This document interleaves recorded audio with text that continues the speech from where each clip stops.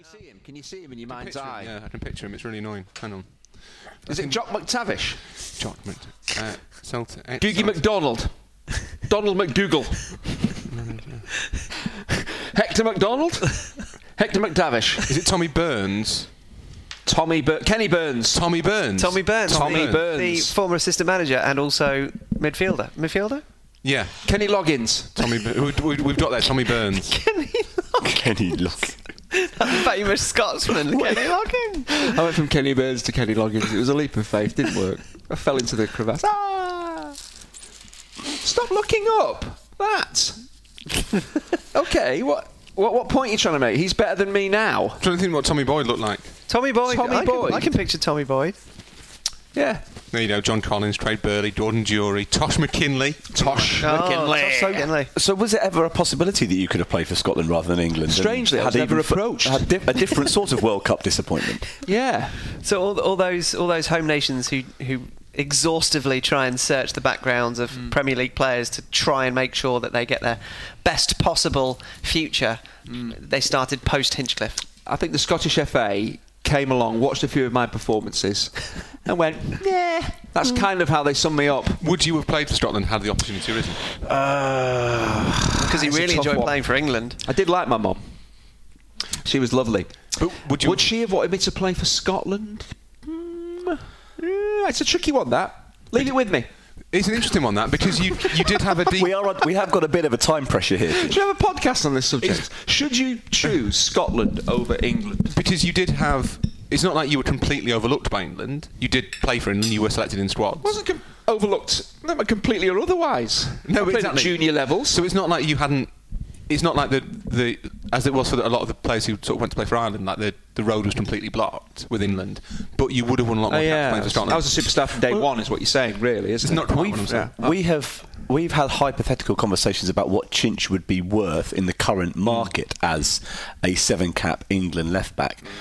Maybe we could have a hypothetical thought as to how many Scotland caps he would have won if he'd chosen to go down that particular road. There must be equations to work out. 64 Scotland caps. Definitely more than 50. 7 equals 64. 64 Scotland caps, 57 defeats. So 9 Scotland caps. 643 mistakes deliberately. Yeah. So we were talking about Tommy Boyd, because Tommy Boyd was a player who might have been in your way. Yes. Playing for Scotland. Played 72 times, scored once between 1990 and 2001. That would have been classic Chinch peak. You could have had an international goal. I doubt it. Would I? I don't know what Scotland the goal must have won the occasional free kick in and around the edge of the penalty area. Scotland in the 90s weren't as bad as Scotland are now. Which is the Scotland team that had like a hoop around the shorts that made your bottom look even bigger? That was about 92, 93. Yeah, I would have looked ridiculous because my derriere isn't great anyway. I refuse that would have looked ridiculous, a hoop around my buttocks. I had that kit. I had that Scotland kit. Really? In fact, yeah. Why? My mum's Scottish as well. Oh, is she? So if I'd been international footballer, I would have played for Scotland. Leans north of the border. So how many caps would Rory Smith have won if he'd chosen to represent Scotland? Well, they play with 11 in their team. Yeah. How many plates of oranges would you have taken? Oh, so many. So many. Or would it have been haggis? No, I think the Scots have iron brew flavoured oranges. I think that's how that works. Everything's iron brew flavoured. Everything's iron brew and also deep fried. We're allowed to say that because we're both half Scottish. Yes, so exactly. Do you know what I might do? I'm an 8th Scottish. You're an 8th Scottish. I might write a play about an 8th Irish. He's an 8th home county. I might write a play about the hypothetical career I could have had with Scotland. What is it with you and writing plays? Do you think Radio 4 Extra? You're obsessed with getting on Radio 4, aren't you? An afternoon play on Radio 4. Could you not get on Radio 4 with Gary Richardson's Sports Hour? Sports Week. Or whatever, yeah, Sports Week. It's a whole week long. No, that's BBC, that's 5 Live, isn't it? Gary Richardson just does the sport in the morning. The Today programme, sorry. Why would they want me on? What to talk about what? Anything. Film? What? It's just a slot in the Today programme. You listen to the Today programme. I do listen so to the you know Today exactly what Gary Richardson does at 25 past the hour. He certainly, yes. I have been on something to do with the BBC. I can't remember what it was. I sometimes get really confused if I wake up with Edward now. If Edward wakes up between 6 and 7 and I hear the 6:25 sport, because the 7:25 sport is normally when I get out of bed. So if I hear the 6:25 sport, there's part of my body thinking I need to get out of bed, and then you realise that it's an hour too early, and it throws me. So what? Does Edward wake up and immediately put the radio on? Yeah, he just loves Radio 4. He just loves it. It's very cerebral, isn't he, Edward? Already. Well, we're hoping so, yeah, but not nerdy. Welcome to and a happy new year from Set Piece Menu, the podcast where four friends talk football over food. I am Hugh Ferris, and the friends, both of me and each other, are Rory Smith of the New York Times, whose New Year's resolution is to remember that only one of his son and dog is human. Steve Wyeth of BT Sport, whose New Year's resolution is to change all the name tags in his socks to Stephen. And Andy Hinchcliffe, whose New Year's resolution is to tattoo his body with the word Superdry so he can forego all those expensive shopping trips. That's it's a good idea, isn't it? Save me a lot of money. It's Yeah. a nice Superdry t-shirt you're wearing. Thanks, man. Completely, I'm not pointless even going for to the- mention what you're wearing. At least you're wearing something this episode. Thank you very much. I do try to please. And we have been pleased, if that's not a torturous segue, by the most, courtesy once again of Mrs. Nicola Hinchcliffe, the most sensational, fluffy, flavourful, fantastic cheesecake. Did she describe to you the flavours within? Was it lemon, orange and lemon and chocolate? It's the lightness, isn't it? Yeah, it was fantastic. It's Yeah. like You do not deserve it. Why have you not finished it? by the way? Because first of all, You're saving it. I'm speaking, and we need to remember all those people who suffer from misophonia. Yeah. And second of all, is because when we finished yabbering on in about an hour's time, I want to make sure I deserve something of a prize. Okay. Do get in touch at Setpiece Menu, and setpiecemenu@gmail.com is where you can get hold of us. And thank you to all those who have in the intervening period after parts 1 and 2 of our media discussion. Once again, when we reconvene, we'll go through some of your contributions. So thank you in advance for all of those. So fittingly, as we enter a new year, part 3 of our discussion about football in the media is about the changing media landscape. A bit of cheesecake just going down there. How much difference has social media made with its relative lawlessness? And at the other end of the spectrum, clubs are siphoning news through their own media channels, the very epitome of controlling the story. And then, of course, there's the coming together of the two. Club Twitter accounts, particularly during matches, are sometimes a source of frustration and amusement in equal measure. So in this changing media landscape, is the truth harder to come by? It sounds rhetorical, but I require an answer. This sounds like the sort of thing they should discuss on the New Statesman podcast, or the Radio New 4 Yorker, Today, or Radio 4 Today program with Gary Richardson and Andy Hinchcliffe and Ed Whittington Smith. Listening. I think that the club account, the club website thing, I find really interesting. So it's the clubs are basically engaged in like a low-level silent war with local media, because to Manchester United and Manchester City, the easiest way to get to direct traffic to their news outlets compared to the MEN is to deprive the MEN, the Manchester Evening News, of as much access as possible. Because why would you want to give away all this content to this third-party organisation when you can monetise it yourself? It makes no sense. It used to be that local media, of which Steve and I were a part, and you were as well, Yes, Andy, yeah. used to be the go-to outlet for getting any extra messaging out there. There was often a quid pro quo, which was we give you something and you give us an outlet. So the messaging wasn't necessarily always football based, certainly in the commercial world in which I worked. But yes, it was the first port of call was the Manchester Evening News, local BBC, local commercial radio, and they were your biggest allies. But now, because they're so much bigger and because social media and their own websites are so much a big part of what they do, it's very different. Well, it is very different, and the clubs see the club website as being a way of getting the pure message out there, of saying this is exactly what we want. It's controlled. What they think is pure. It's what they think is pure. It's controlled. It's not the truth, it's their truth. It's their truth. Yes. But we live, as we know, in this environment where truth is fluid and nothing is quite certain. And the clubs have made a play over the last 10 years, I guess, to make the most of that and say this is if you want everything stripped away, if you want all this nonsense from the media that we've been talking about for the last 2 weeks gone, then come to the club website and you'll get everything. It's just the facts. It's just the facts. And obviously it's only the positive facts. It's not the negative facts. But it's just the facts, and you'll read the version of history that we want you to read and that you want to read as a fact. Yes, exactly. That you'll hear what you want to hear. Well, but I don't know if that's true. I've got to admit, I don't know. From their point of view, from the club's point of view. But It's brainwashing. Yes. It's not brainwashing, but it's kind of reality distorting. It's a bland, sanitised version of the truth. Yeah.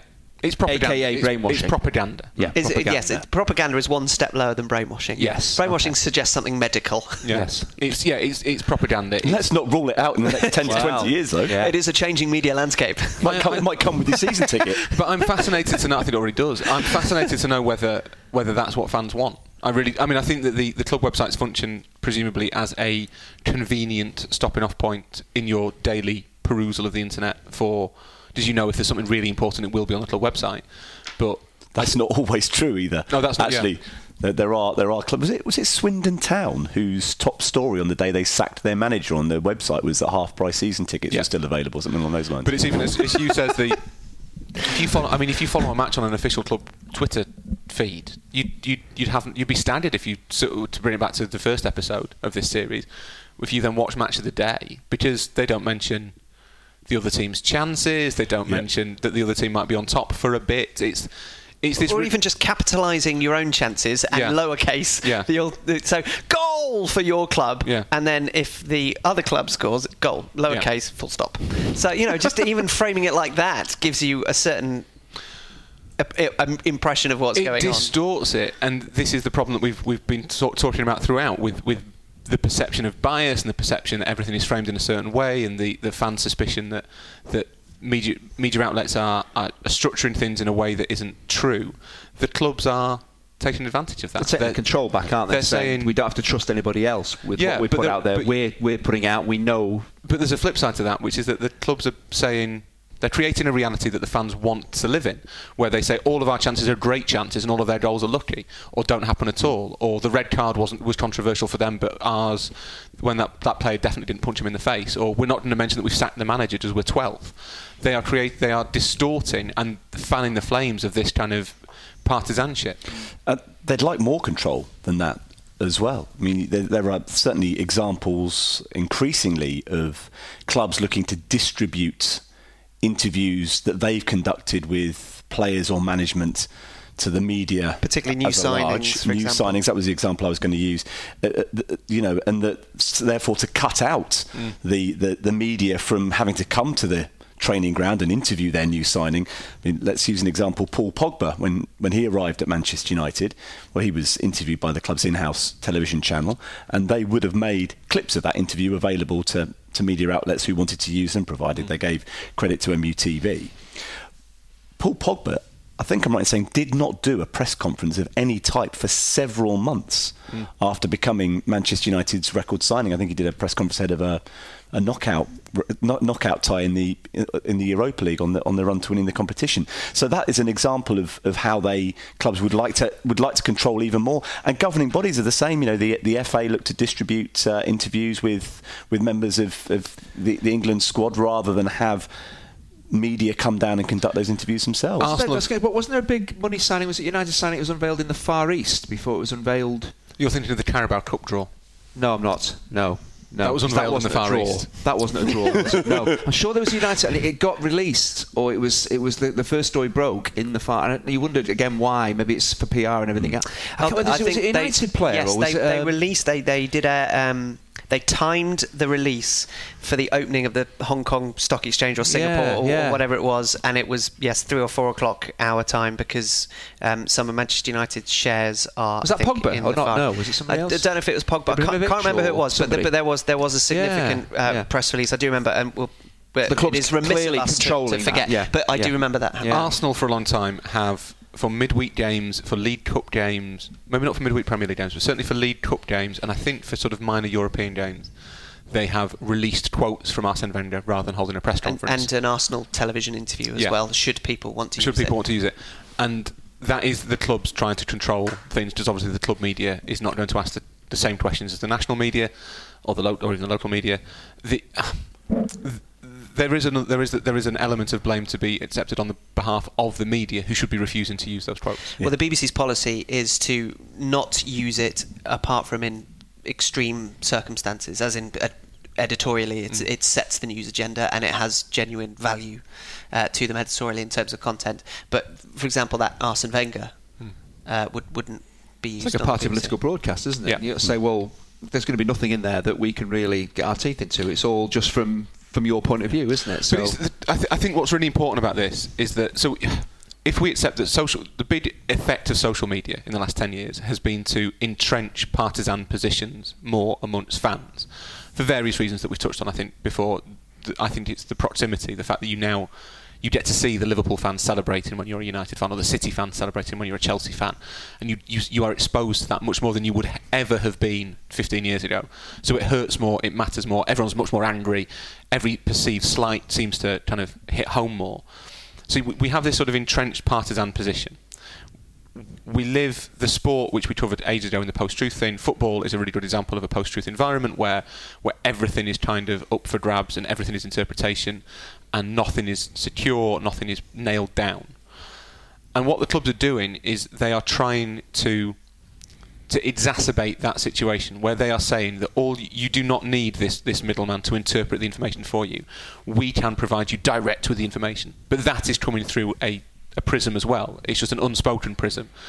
And I'm fascinated to know whether fans realise that what they're being fed is fluff, whether fans like it, whether they accept it, how they view the club website. What do people use club websites for? Well, the clubs are filling a void for many fans, aren't they, that don't get the same blanket coverage as the top clubs would get. So I can kind of see how if you're a mid to bottom table Premier League side or a relatively large Championship club, that having a strong online presence in terms of Twitter and your own website is providing fans with a service on a day-to-day basis that they simply would not get from the national media, and with the scaling back of local media, which used to be the go-to place for those fans to get their information, that they are providing a much-needed service. And providing you can approach that service from a growing-up logical standpoint that what you're getting fed is the club version of the truth of reality, and that you should explore other avenues of information when it becomes available, then that's absolutely fine. I guess the flip of that, though, is that the big clubs, the power that they have and the finances at their disposal to have these huge in-house media operations, is that although they get considerably more coverage across the mainstream media, they are still able to outweigh that with what they can provide internally. So even those fans that don't really need that service are getting it in abundance, and therefore it is that version of the truth is drowning out the more mainstream measured version of it. But it's also it's distorting what truth is. Because if you are presented with a version of reality in which the team you support or the manager you like or the player you love is flawless, and you are then presented with an alternate reality where the manager you support, the team you support, or the manager you like, or the player you love is not flawless, you will naturally be drawn to the former one and see the alternate one as being some sort of agenda or bias or kind of problematic proof of the media's inherent corruption. By presenting a kind of polished, sanitised version, the clubs are calling into question, and it's not deliberate. I'm not saying they're doing it deliberately, but they're calling into question kind of what reality is. Because you can now say, well, actually, I want to live in a world, just as you can, if you're of that persuasion, you can disappear into a whole like Breitbart kind of crazy alt-right world where everything is the fault of this and the mainstream media, the left-wing liberal elite, whatever. And the Jews, you can blame everything. And Hillary, you can descend into that world if you want and kind of comfort yourself with it. With the clubs, and it's not nearly as pernicious or harmful, you can descend into this world as a football fan where nothing your team does is wrong ever, and that is quite dangerous. And I also don't think it reflects the reality of being a fan. And also football isn't that important that you need to protect yourself from. Yeah, but it is. It is. This is the whole point. But it shouldn't be that. That shouldn't be that. Clubs maybe do this to safeguard any bad news as they see it getting out. But there must be clearly a lot of fans who like living in that world where everything is brilliant and everything is from a City angle. We should probably differentiate between two sorts of content. There's the kind of content which is match-based, news-based, whether it's picking out some quotes from a pre-match news conference which are benign to say the least, or picking out something equally irrelevant from a post-match press conference when all the talk is about something which is more controversial, or during the match not mentioning those things which are negative to your team. So that's one thing, the kind of the news aspect.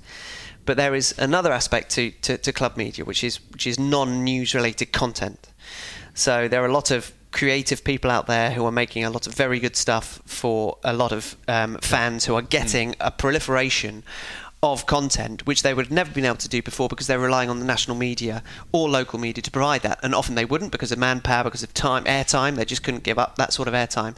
So whether you've got MUTV, who of course have schedules to fill, or you've got Manchester City, just because we started off using those two examples, where they don't have their own in-house television station, but they have on-demand content on their website. So you can go and watch most of what you can watch on MUTV, but not on television. You watch it on the websites as an alternative. Some of that content is beautifully made, very cleverly done, and it's got buy-in from the players and the manager because they know it's going to be very carefully controlled. So there is an element of it which is incredibly positive, and you engage a lot of young fans because of it, and you're able to send somewhere to a whole area where essentially you are getting more content than any generation prior to that would have done. So there is a good element of it. But when you're talking about the news aspect of it, where you are controlling an element of the truth, then that is something which is harmful to what a fan might end up living within. It's totally. I don't know if it's harmful is the right word, but yeah, it's totally understandable if you're whoever you support. If you want that kind of level of access, I've never really been that type of fan, but if you want that level of access, did you have a phone club call when you were a kid? No, it's really expensive. I used to read the headlines on teletext. Yes, I never phone club call for that reason, but there are those who clearly, because it kept going. So. But if you're a fan, you want to see behind-the-scenes videos of your players doing this, that, and the other. That makes complete sense to me. And as you say, a lot of that content is really, really good. And I think that's where the clubs excel, because ultimately the other thing we mentioned, market forces in episode 1. But there isn't a market for the local media's been pared back by cuts everywhere. But in the national media, there isn't a market for a video of like Benjamin Mendy doing this, that, or the other, or Kevin De Bruyne having a swimming race with whoever. There is loads of brilliant, slightly offbeat content on the club websites and the club social feeds and what have you that there just isn't a market for elsewhere.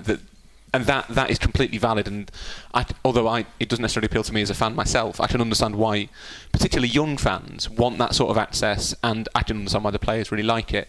I think the problem comes when the clubs do not reflect the full gamut of their experience. I also have a big issue with the clubs who do all they can. Not all clubs, but a lot of clubs spend a lot of time getting very angry about terrible lies in the media about transfer stories, but they all have a transfer gossip page on their websites, and I would bet £1 million that it's the most read page on their websites, because that's what people want, transfer gossip. A lovely little ditty there. Yes. Lovely little tune. It really annoys me. Your way of doing sarcasm. It really annoys me, because I think that the BBC having a transfer gossip page and taking everybody else's work and claiming it as their own is one thing. And that is the most visited page. Yeah, on the they don't take they credit, but they at the same time they are depriving, this massive state conglomerate are depriving, and they get the click because they get the clicks as everyone goes on to everyone. The first I would bet loads of money that a huge number of football fans, their first website visit of the day will be the BBC transfer gossip site. That's one thing. The club's doing it, having spent all their time. The manager saying, "No, I refuse to answer questions about transfers," or the club saying, "No, that's nonsense," or kind of briefing against the stories. To then put it on your website just seems a little bit sort of cheeky. Crass. Yes. Crass. Yes, Chinch. Yeah, it's crass. But no, it's that distorted picture of the club's existence that I think is problematic, because I think they are deliberately stoking that idea that the media is not honest. So what does the national traditional liberal elite media do in response to that? How do they battle that? Because there's a situation now where if there is an ever decreasing divide, both A in terms of your principles and B in terms of the amount of content that you're getting, how do they bridge that divide? Can these two things coexist? Does the national media, the traditional media, both broadcast and print, have to set itself up as something else? Because at the moment it's being negatively portrayed as being the anti-club message, and therefore is being portrayed as being biased. It keeps you honest, don't you think? That's the thing. Social media keeps you honest. All you can do is keep doing the right things, keep doing the honest things, keep doing the fair things. Whatever a club might think you're doing, you can't waver from continuing on that line. And deep down, as long as you're right and as long as you're fair, you should be okay. Fergie did once ban someone for getting a story right, didn't he? Yes, and there have been certain instances of members of the press getting banned for correctly predicting the team. Yes. In the morning paper. Because they've obviously got their information is too good, and therefore they've had to serve a punishment. You're not for that. allowed How to be dare right. You? But I think if you the media does need the social media is a massively important check on the way the media does its business, and I think it's really important that exists, that journalists can be called to account in a way that they couldn't be before, and commentators.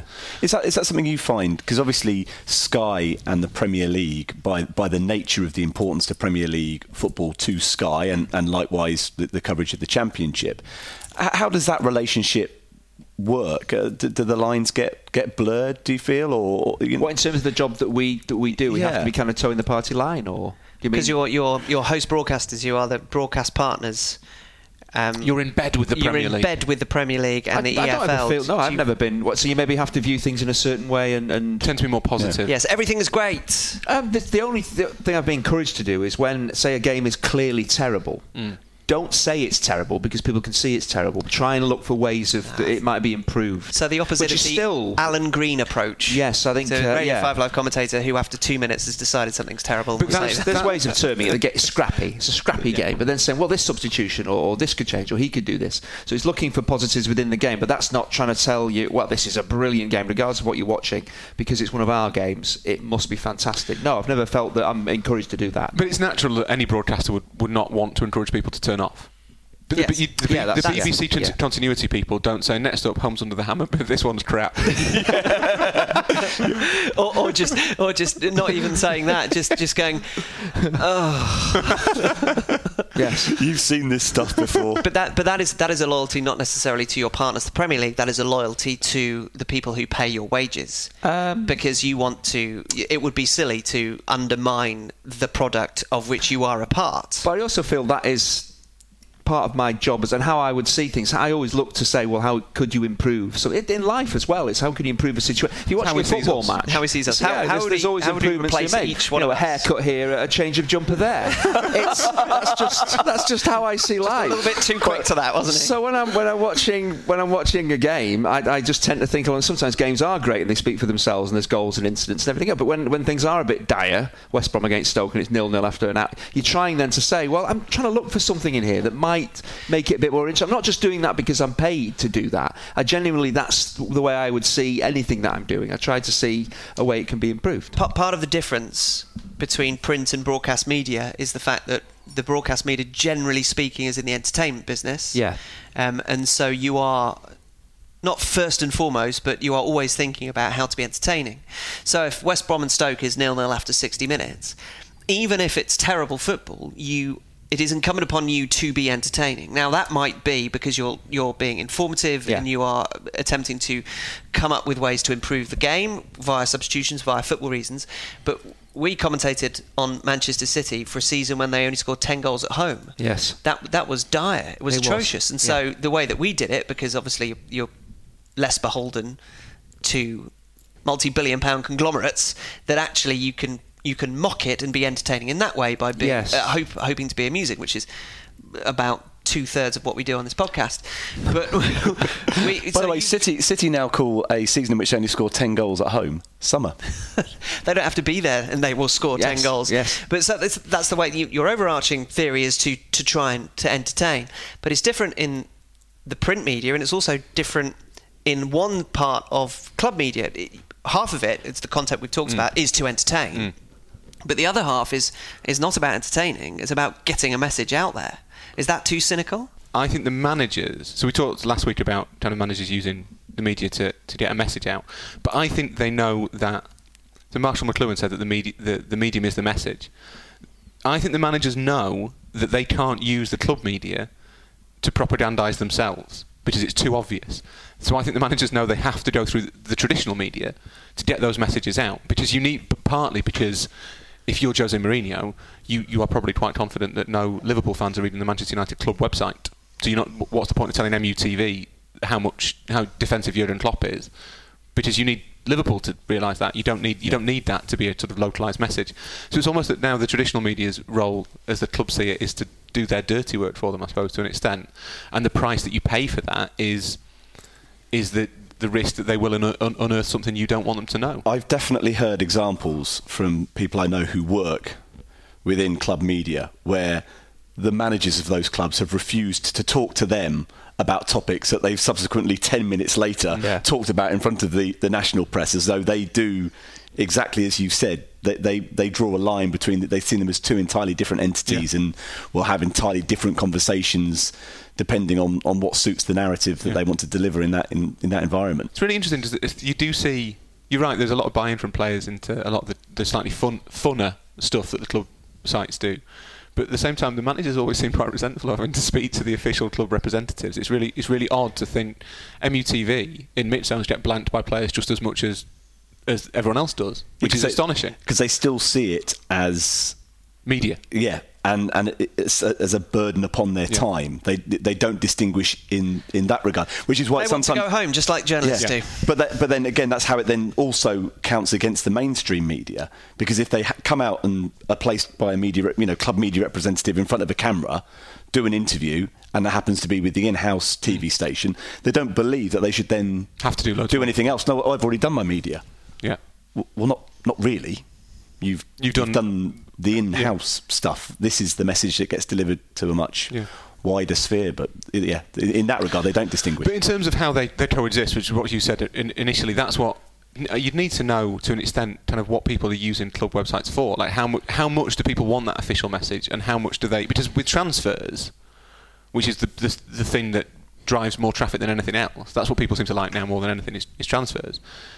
You're not going to the club website because the club website is not going to break the transfer for you. It's in the summer and in January when people will be trawling all these websites of the media that they are convinced are biased against them to look for transfers, because that's the kernel of truth. And the kernel, just there's a chance that, and the clubs don't care that much about transfers because in all the noise, only you can write every single pretty much every transfer is telegraphed beforehand now, but it's also surrounded by lots of transfers that don't happen. So who can tell which one's true?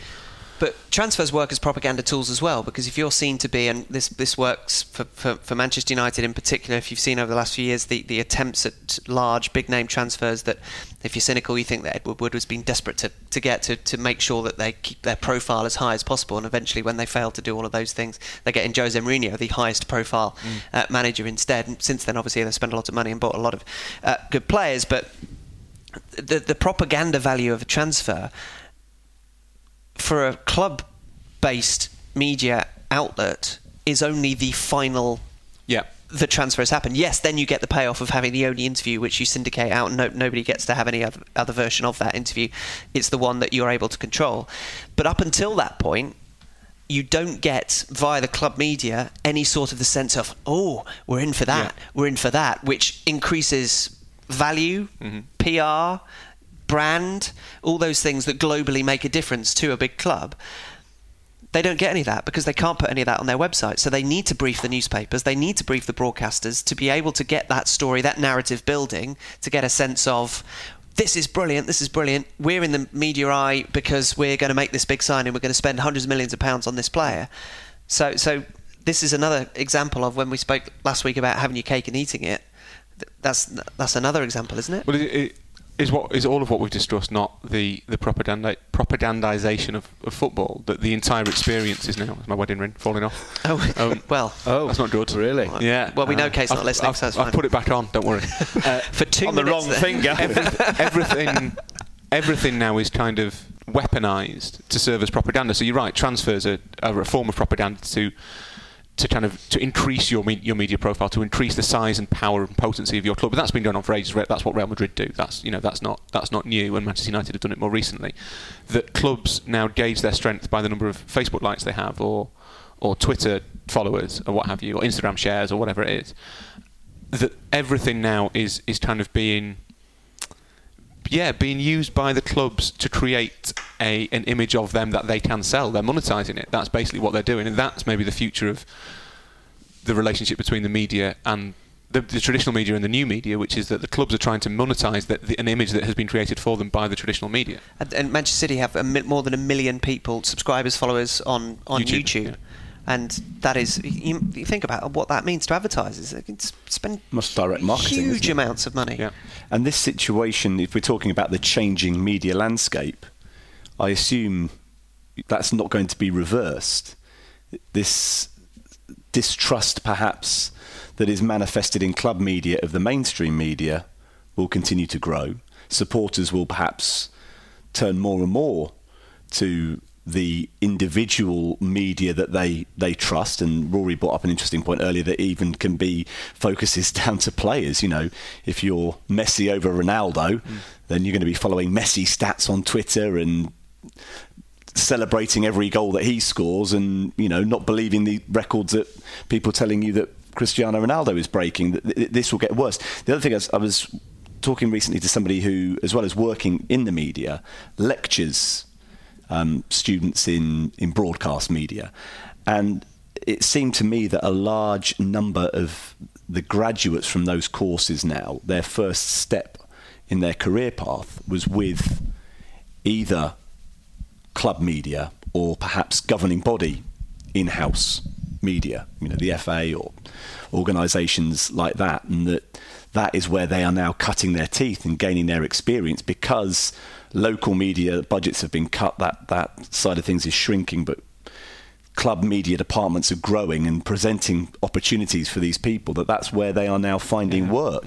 So people with aspirations to work in journalism or broadcasting are able to fulfill those aspirations in those non-traditional environments. Some of them move on, but as this lecturer is explaining to me, some of them don't. That becomes their career. So that, as well as the people who absorb that stuff, the people that create it are perhaps starting to feel and believe that it carries a great deal of value. And that's the future as well. That's going to be more important to work in that environment than to work in the mainstream media, possibly. For the prospects for your career, I wonder if those people who work or began by working and haven't had any career in the traditional media, whether they would be considered by the traditional media as having the right qualifications or qualities to get a job to cross the divide, because they are doing as much, if not more, work, but is the value or quality of that work the kind of thing that would have newspapers or broadcasters? I think you can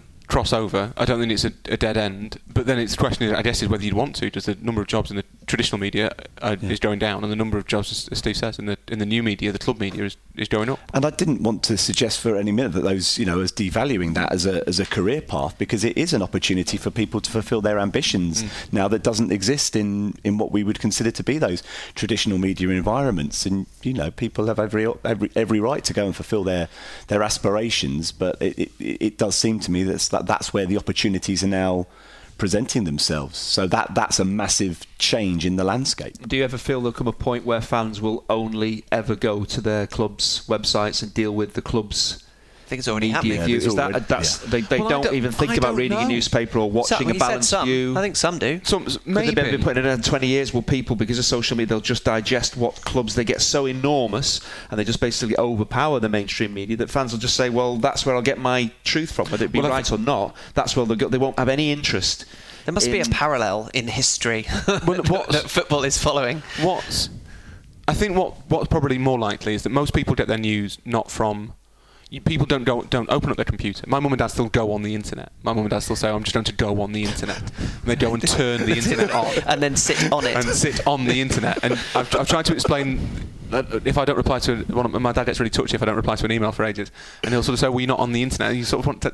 Dad, I'm literally always on the internet. Do they tip their computer to get a download to happen faster? Do they not do that? No. Oh, come on, Chich, be serious. I have actually done that. Anyway, so basically you're saying you've got no excuse whatsoever for not replying to an email. I'm fueling his fire. I'm just busy. Yes, technology is not preventing me replying. My interest in the subject matter is what's preventing me replying. So they sit at the desktop computer and they type in www.bbc.co.uk. But that's not how people consume news. People have news fed to them through the algorithms, through Facebook, through Twitter, through Google, and all that stuff. So I think what's more likely to happen isn't that people will think, I am not going to go to theguardian.co.uk/football today. I'm going to go to mcfc.co.uk or stokecity.com or whatever.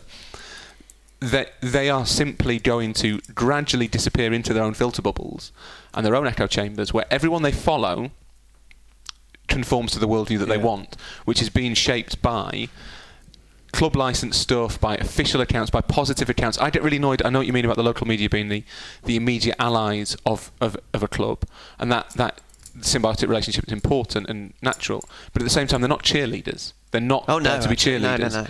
And they still have to hold them to account in the same way. Yeah, exactly. But I think that there aren't certainly local newspapers, and I would imagine local radio stations, who don't do that anymore because they know that the club is too valuable to them as a partner to start criticising, and that's dangerous. So I think what you find is that people generally will be sort of subtly, silently, in a sort of unspoken way, just shaping their worldview to fit what they want to believe to be true. And maybe that's where social media and the way the clubs approach the media intersect. And it will give us opportunity, no doubt, to talk about this a lot in the future, because it's not going to change. Well, if it changes in a way that makes it more interesting and more worth talking about. Not too much of an abyss that we're staring into, but still, if you want a job in journalism, your scruples will have to die a grim death. But mind you, I was the first thing I was ever told was check your morals at the door. So that's probably not changed. It's such an old-fashioned hack thing to say. I know. Yeah, I didn't. I still have morals. I want to make that abundantly clear. What did you check at the door? Dress sense and spare time. If there is a little unopened gift under your Christmas tree, even though you should really be getting rid of it by now, well, we'll explain what that gift is. It is something that you've waited since before Christmas to open, and it is not necessarily large. It won't take up much of your time, but it will be, nevertheless, the greatest gift that we at Set Piece Menu can bring you, and that is a soccer story, because you have been waiting for 3 whole episodes for me to say these immortal words. I feel like we should enshrine it in some way, in an almost quasi-religious way. I wouldn't go overboard. It's not that great a story, but carry on. Never mind, Jackanory, what a soccer story. This is when Andy tells a tale from his playing days with all adult behaviour and libel-worthy details removed. Although, in keeping with the spirit of our conversation, this story comes from your media days post-playing. Yeah, it's a sweet little story. Because we've had this heavyweight topics. We've got some jingle bells to put in the background. Heavyweight topics of the media. Now, working for Sky, we're a close bunch, but you always have pranksters, don't you? There's people who like to play little tricks. Now, we have Neil Cave. Neil Cave, who works for Sky, is a sound guy. Not means a sound guy, he's a great guy, but he works with the sound. So he's from Manchester, he's sound. He's sound. Right. And he works in the sound department. He does all the cables, make sure everything works. Sound technician. Now, he does have wandering hands, but not in the way you're thinking. I take to matches like a satchel with all my notes and everything. I always tend to take a little treat for myself and the commentator that I'm working with, and the tech who works with us, Andy, who looks after all the box to make sure everything works okay. So I take some biscuits or something like that. Lovely.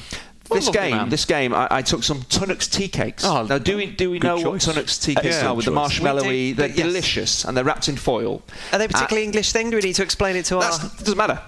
And anyway, complete disregard. Biscuits, marshmallow, wrapped in chocolate, encased in chocolate. Box of 6. So I think this is lovely. A game at Wigan. I think it's Wigan against Blackburn. Oh, the big one. And it was a scrappy match. Anyway, scrappy match. So I've got these tea cakes in my little satchel bag, zipped up. And we go down into the interview room, so we go off and do interviews and everything else. And Neil, at times, has stolen things. He says they fall out and he takes them. But I know for a fact he unzips my bag, takes my biscuits. And what he did on this day was he took the tea cakes out of the box, but put the empty box back into my bag. So when I'd gone off and done my interviews and I came back, I always just double-check to think, wait a minute, has he been in my bag? So I open back, I see that the top of the box is still there and think, oh, they're safe, he's not taking them. Zip them back up again. All the way upstairs, so the game's obviously going to start, so I'm thinking at half-time, full-time, the tea cakes are in the bag, this is going to be what a joy. It doesn't matter about the game, we've got the tea cakes. So at half, it's a terrible game, 0-0 at half-time. I think I'm working with Gary Weaver this day. Go to my bag thinking, right, we'll get a cup of tea, teas are lined up, go to my bag, take out the box of tea cakes, it's an empty box of tea cakes. So he's taken, but then my phone dings with a message, a video message. So I'm fuming at this point. I'm not happy because I really, really want a tea cake. I go to open the video up and it's downstairs in the interview room.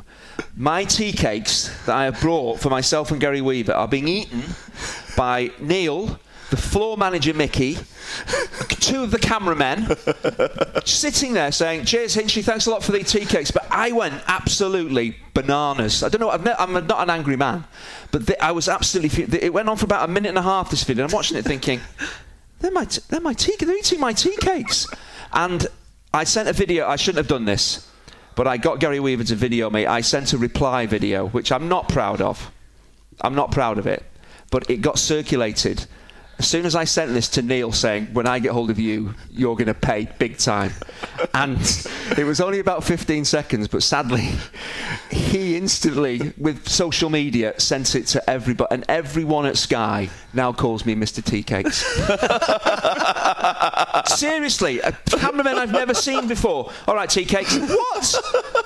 What? It's gone everywhere. It went, I think is the word viral? Yes, it is. It went viral. It went viral. But it was the brilliance of the fact that if he'd taken the box, I'd know it was missing, but he took the tea cakes out of the box and put the empty box back in. So the double whammy of not having the tea cakes, then having a video of other people eating them, just tipped me over the edge. It tipped me. I went absolutely. I'll try and get you a copy of the video that I sent back to Neil, and as I say, I'm not proud of it. Is this why? Not proud of it at all. This why now? Whenever we see you on Sky Sports News ahead of a game that you are co-commentating on, you're always wearing a satchel?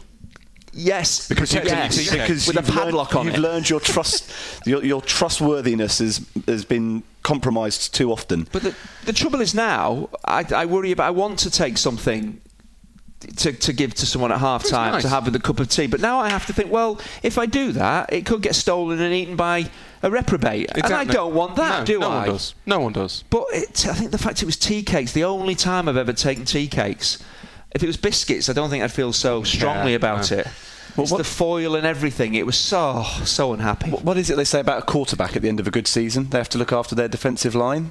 Their offensive line. And they go take them out to dinner. The problem is Chinch, your mistake is that you are looking after just the commentator and the co-commentator. You're not looking after the rank and tea file. cakes. You're selfish. Don't call me tea cakes. Mr. Tea Cakes. At setpiecemenu or setpiecemenu@gmail.com, and we will try and get a hold of that video and we'll put it on Twitter at setpiecemenu. Oh no, you can't do that. Thank you to all those who have contributed over the last few weeks. By the way, keep those ideas coming for podcast episodes. We have a lot of filling to do over the next few months. Shout out particularly to Simon Glover, an excellent suggestion which we plan to steal completely. Thank you to you, Simon. Please do subscribe, share, rate and review as we humbly ask you to continue to find room for us in your podcast schedule. Thank you to Andy, Rory and Steve, and to you all for listening. For all 3 episodes of our media extravaganza, your thoughts please to at setpiecemenu and setpiecemenu@gmail.com. In the meantime, we'll be back with another Set Piece Menu for you to enjoy very soon indeed. You can eat your cheesecake now. This last piece of cheesecake, it is just one little raspberry. But it might have hardened the now. fluffiest. It's been outside for some time. No, the consistency looks amazing. You're going to describe it to us, Hugh? Nope. Like Greg Wallace. Oh, I like that. That's my impression of Greg Wallace. It's the same as my impression of Sean Dyche. That's Simon Glover. That was the email you distributed to us recently that was bursting with the reason I good ideas. didn't say exactly what it was is because we're going to steal it, and I don't want anybody apart from Simon to know when we're stealing it. Oh no, I thought you were doing it because we know that the people who make Fred Southside are listening, and we don't want them robbing it. Oh yeah, that's true. We don't want to steal an idea from someone only to have it stolen from us first. Yes, exactly. There needs to be one stealing only, like the Tunnocks tea cakes. Yeah, exactly. Does that make us feel better if we steal someone's and then it gets stolen from us? Well, it's a compliment. Put it this way: Simon emailed us for us to have this conversation. Yeah. Simon did not email us for savage. Did he say that? Did he say that? Did he say that in his email that we can use this? Yes, he didn't. He didn't email to say, "Lads, I've had this brilliant idea for a podcast subject. Don't you dare use it. I just need to work out how I'm going to put this all together." Here are all the details. Double check. I'll double check. I'll tell you what, he's had so many mentions over the last 1 minute and a half. No doubt he'll want to get in touch to say thank you. Yeah, just give us clear permission and maybe write some sort of note, legal note. That might do it.